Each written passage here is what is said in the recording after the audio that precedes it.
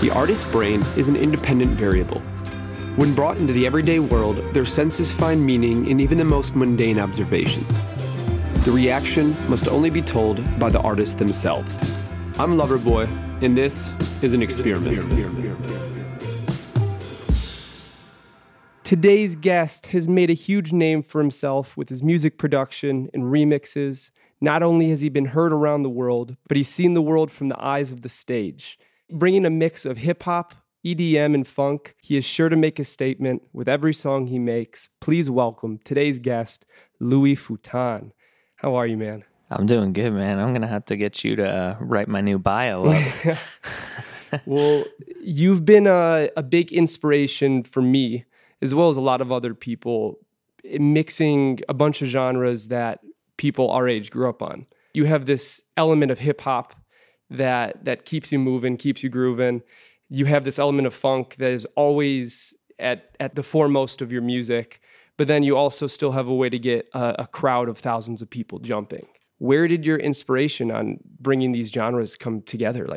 Yeah, I could trace it back probably to, my early influences and just being exposed to music from a young age where my dad would just drive me and my brother around in a pickup truck blasting Van Halen. And, my mom would throw these little dance parties every Friday night.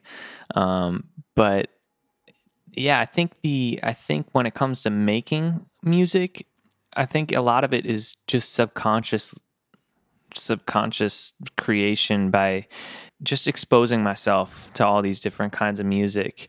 My brain takes all of that subconsciously and then churns it out when I'm creating. Like it's not something that I actively even think about doing. It's just whatever it makes me feel something, It's almost a form of just automatic response to whatever happens that day or however you're feeling. Whatever happens that day, whatever happens that month. I remember for one of my songs, Rewind, there was a car driving by and it was playing some Motown song that I've never heard of before. And I ran back to my apartment because that right there, that's less of a subconscious thing and more of a conscious thing. But still, I was just so inspired by that kind of Motown chord progression that I was just went right to the studio and just tried to kind of create that same feeling I heard when that car passed by. So maybe part of your art isn't even just the production; it's the ability to transform daily motivation, daily creative endeavors into music. I mean, you hearing a song playing Motown turn into something that has changed millions of people's lives. I mean, it's literally been heard around the world because you saw a car playing a Motown song, and that was enough inspiration to get you going. Yeah, it's funny because I don't. It's funny hearing you say that, and this is why I do enjoy podcasts, because it does put things in perspective. Because I don't think about really my music on a macro scale like that and how it affects people, but hearing you say that, I'm just like, oh yeah, I guess it does. The macro lens, it's so hard to see when you're alone, but sometimes you just need somebody to be like, hey, it's working. Yeah. Like whether the plays are always there, whether the labels are always screaming at you or asking for more, there's somebody out there whose day changed because of that song. You have to be in a moment of seeing a car drive by and hearing that Motown song to have that sort of inspiration. Right. So the point of this podcast is really to show people that macro lens it's there. It's always there. It's just not always the easiest to see. Yeah, I love that. I love that too, because that for me is all just a bonus of making music. Honestly, I think music is a pretty selfish endeavor. Mm-hmm. Because to be honest with you, I don't make music for other people, and I don't make music for that reason I do like to inspire people, and I do, that's definitely one of my favorite things to come out of making music, but that's not what drives me to wake up every morning and hit the studio. It's that passion. It's that almost I need to do this to fulfill myself, and it's kind of fucked up, but Am I allowed to curse? No, yeah, absolutely. Okay. It's kind of fucked up, but at the same time, hearing you say all these things and how many people I affect, I'm like, okay, I do have, I now realize that I have this thing that happens when I make this music. So what if I combine these two things and do something really special with it? And that's where, like, you know, I see my career trajectory moving in the future of more than just music. And you know, you look at someone like Grizz and how much philanthropic work he does. Mm-hmm. That's something that I definitely look up to and want to emulate throughout my career. Yeah, I feel like to be a successful musician, to be successful in any art, you have to have some sort of, it has to be a need. If you're doing it for other people, it normally won't work. It almost always won't work. That is an awesome thing to come off of your art. That's an awesome thing to be a product of your art because you're making an art. But I feel like the need to wake up every day and make music, just like you have the need to wake up and brush your teeth and drink water and eat food, it's probably just as strong. There's no difference there. It's a need for you to be Tyler, for you to be Louis Futon, for you to be whoever you need to be that day. It's a must. And from somebody who has a very similar situation, as far as when I wake up, if I don't make music in the morning, I'm a grumpy person. Yeah. It really dictates the way that I go about my life. And it really seems like not only does it dictate the way you go about your life, but it dictates the way that eventually others can get inspiration off of your life. Mm-hmm. Because a shitty day could be an incredible song. Mm-hmm. You grew up in Philadelphia, and now you live in Los Angeles. Would you say the differing people in those two areas have inspired your art and your creativity?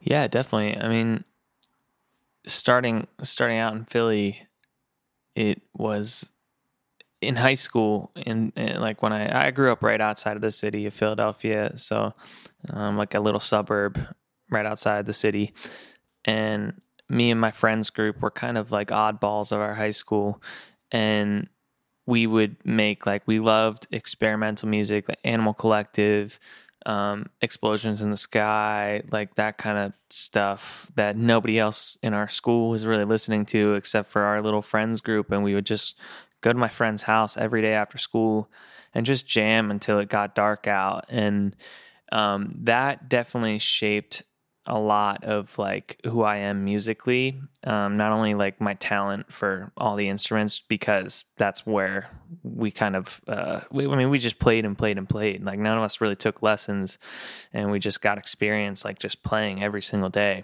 And, so not only like my talent, but also my ear, even today, I'll still find myself subconsciously referencing, some post-rock song and being like, oh, this ambient now I have an ear for like ambient textures and like, experimental things. And I definitely credit that to, just jamming out and finding new music with my friends back in high school. But the move out to LA was more, I,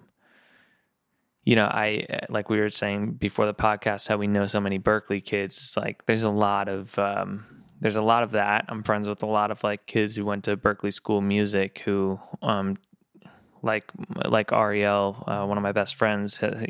He's definitely helped me expose me to a lot of new music that I wasn't aware of before, and I'm getting more into kind of like funk music and that kind of stuff.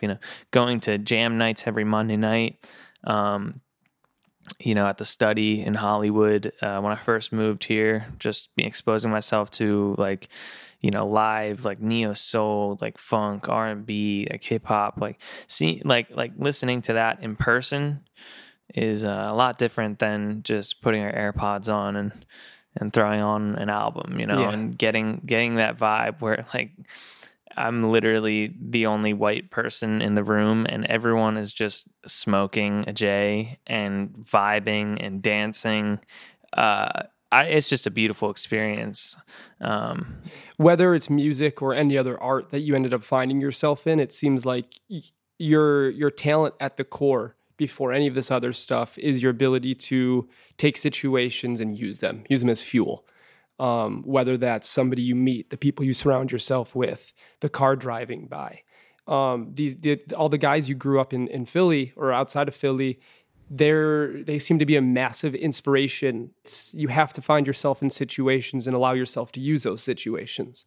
And you've done the same thing in LA. You have people like Ariel, you have bass players, you have piano players. I always see you surround yourself with very similar people, and you're with those people a lot, which means that you found a group of people that make you feel comfortable, that make you feel like you can do what you need to do to the best of your ability, and people that make you feel like you're in the correct space. What did it take for you to learn how to find those people? Because I'm sure there were people along the way that weren't correct. Yeah, definitely. This is something that I actually think about a lot, of that circle just kind of getting trimmed year by year. Friends, you gotta almost lose friends to make friends, because of the time that you put into that person's life. And so, just the other week I had a session with someone, and I was like, we hit it off, and I was like, whoa, I really see myself becoming friends with this person, but I don't really have time to hang out with them. And I think it honestly might be time to, cut this person out of my life. So it's not like an easy decision, but, and you can still tend to those relationships, but they won't be as strong. You have to make a sacrifice and be okay with like losing friends, and that's just life. You know what I mean? Like, absolutely. Definitely most of my friends back from high school, I don't really talk to anymore. If I do, it's like we'll talk maybe 2-3 times a year, and it's kind of sad, but that's just how it goes. And I think when you're in the moment, when you're in high school or when you're in college or whenever, like, you just kind of have this mentality of, we're going to be friends forever. Like, this is such a beautiful thing. And, it might not be that way, and that's okay. Absolutely. Yeah. Yeah. There's always space to keep people around enough that when you see them, you can give them the love they deserve. Right. But there's also, you grow up in so many people in America, especially, grow up in this situation where you're around the people you're around growing up. It's not your choice. Whoever's in your class, whoever's friends with your parents, like the situations are they're handed to you. That's true. You don't really have as much choice, which is an amazing time to learn that sometimes you do got to figure out how to be friends with who's around, whoever's going to be the best person for you in that room. But then you get to a point where you grow up and you have to make a life of your own, and the people in your life and the decisions they make become part of your life. And you have to either allow some people in who are going to allow you to grow, and maybe let people go who don't allow you to grow, who don't give you the inspiration you need. And again, both of those things can become a song. Both of those things are fuel. And you seem to have found an ability to navigate through those. And it comes with time, and it comes with practice, and it comes with fucking up. A lot of fucking up. That's just life. Definitely. What are some of the positive things that you've gotten out of moving to Los Angeles and changing up your surroundings? Oh man, I could talk about for an hour about that alone. It's just the energy out here is a stark contrast to the East Coast, in terms of mentality, and overall outlook on life. Los Angeles, like, I feel like the people, a lot of people will, what's the word I'm looking for? A lot of people have this stigma about Los Angeles, in that all the people are fake, or everyone's out here trying to make it. And that is true. But I don't see how, the statement, everyone is out here just trying to make it, is a bad thing. Like, everyone out here is trying to make it. And like, it's almost like in LA, if you don't dream big, then why the fuck are you here? And that's that's why I like it, is because I'm always dreaming big. I'm always like a big thinker. Like, oh, I just set high expectations, and I want to take over the world. Not literally, like, Yeah. but and on the East Coast, it's like, oh, you want to be a musician? You want to be a producer? I mean, you should probably just go to business school, right? Like, and that's literally what I did. I ended up going to business school for college, and I just wanted to be a producer and a musician. And I think that's why I love the move out here so much, is because the energy is so creative and so just willing to do anything, and like no idea is too big. Yeah, it almost demands commitment.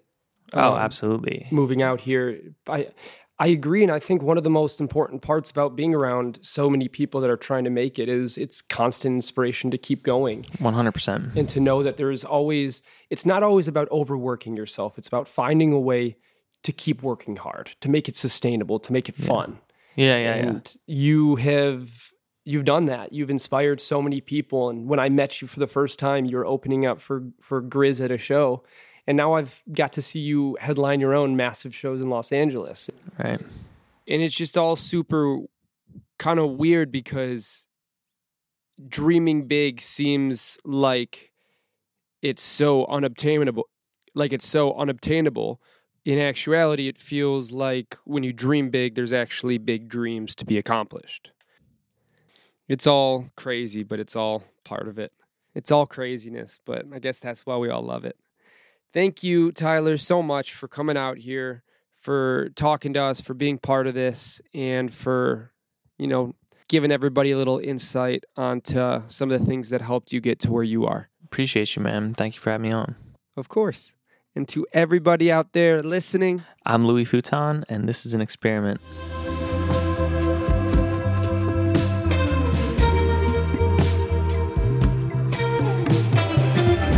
The experience is the experiment.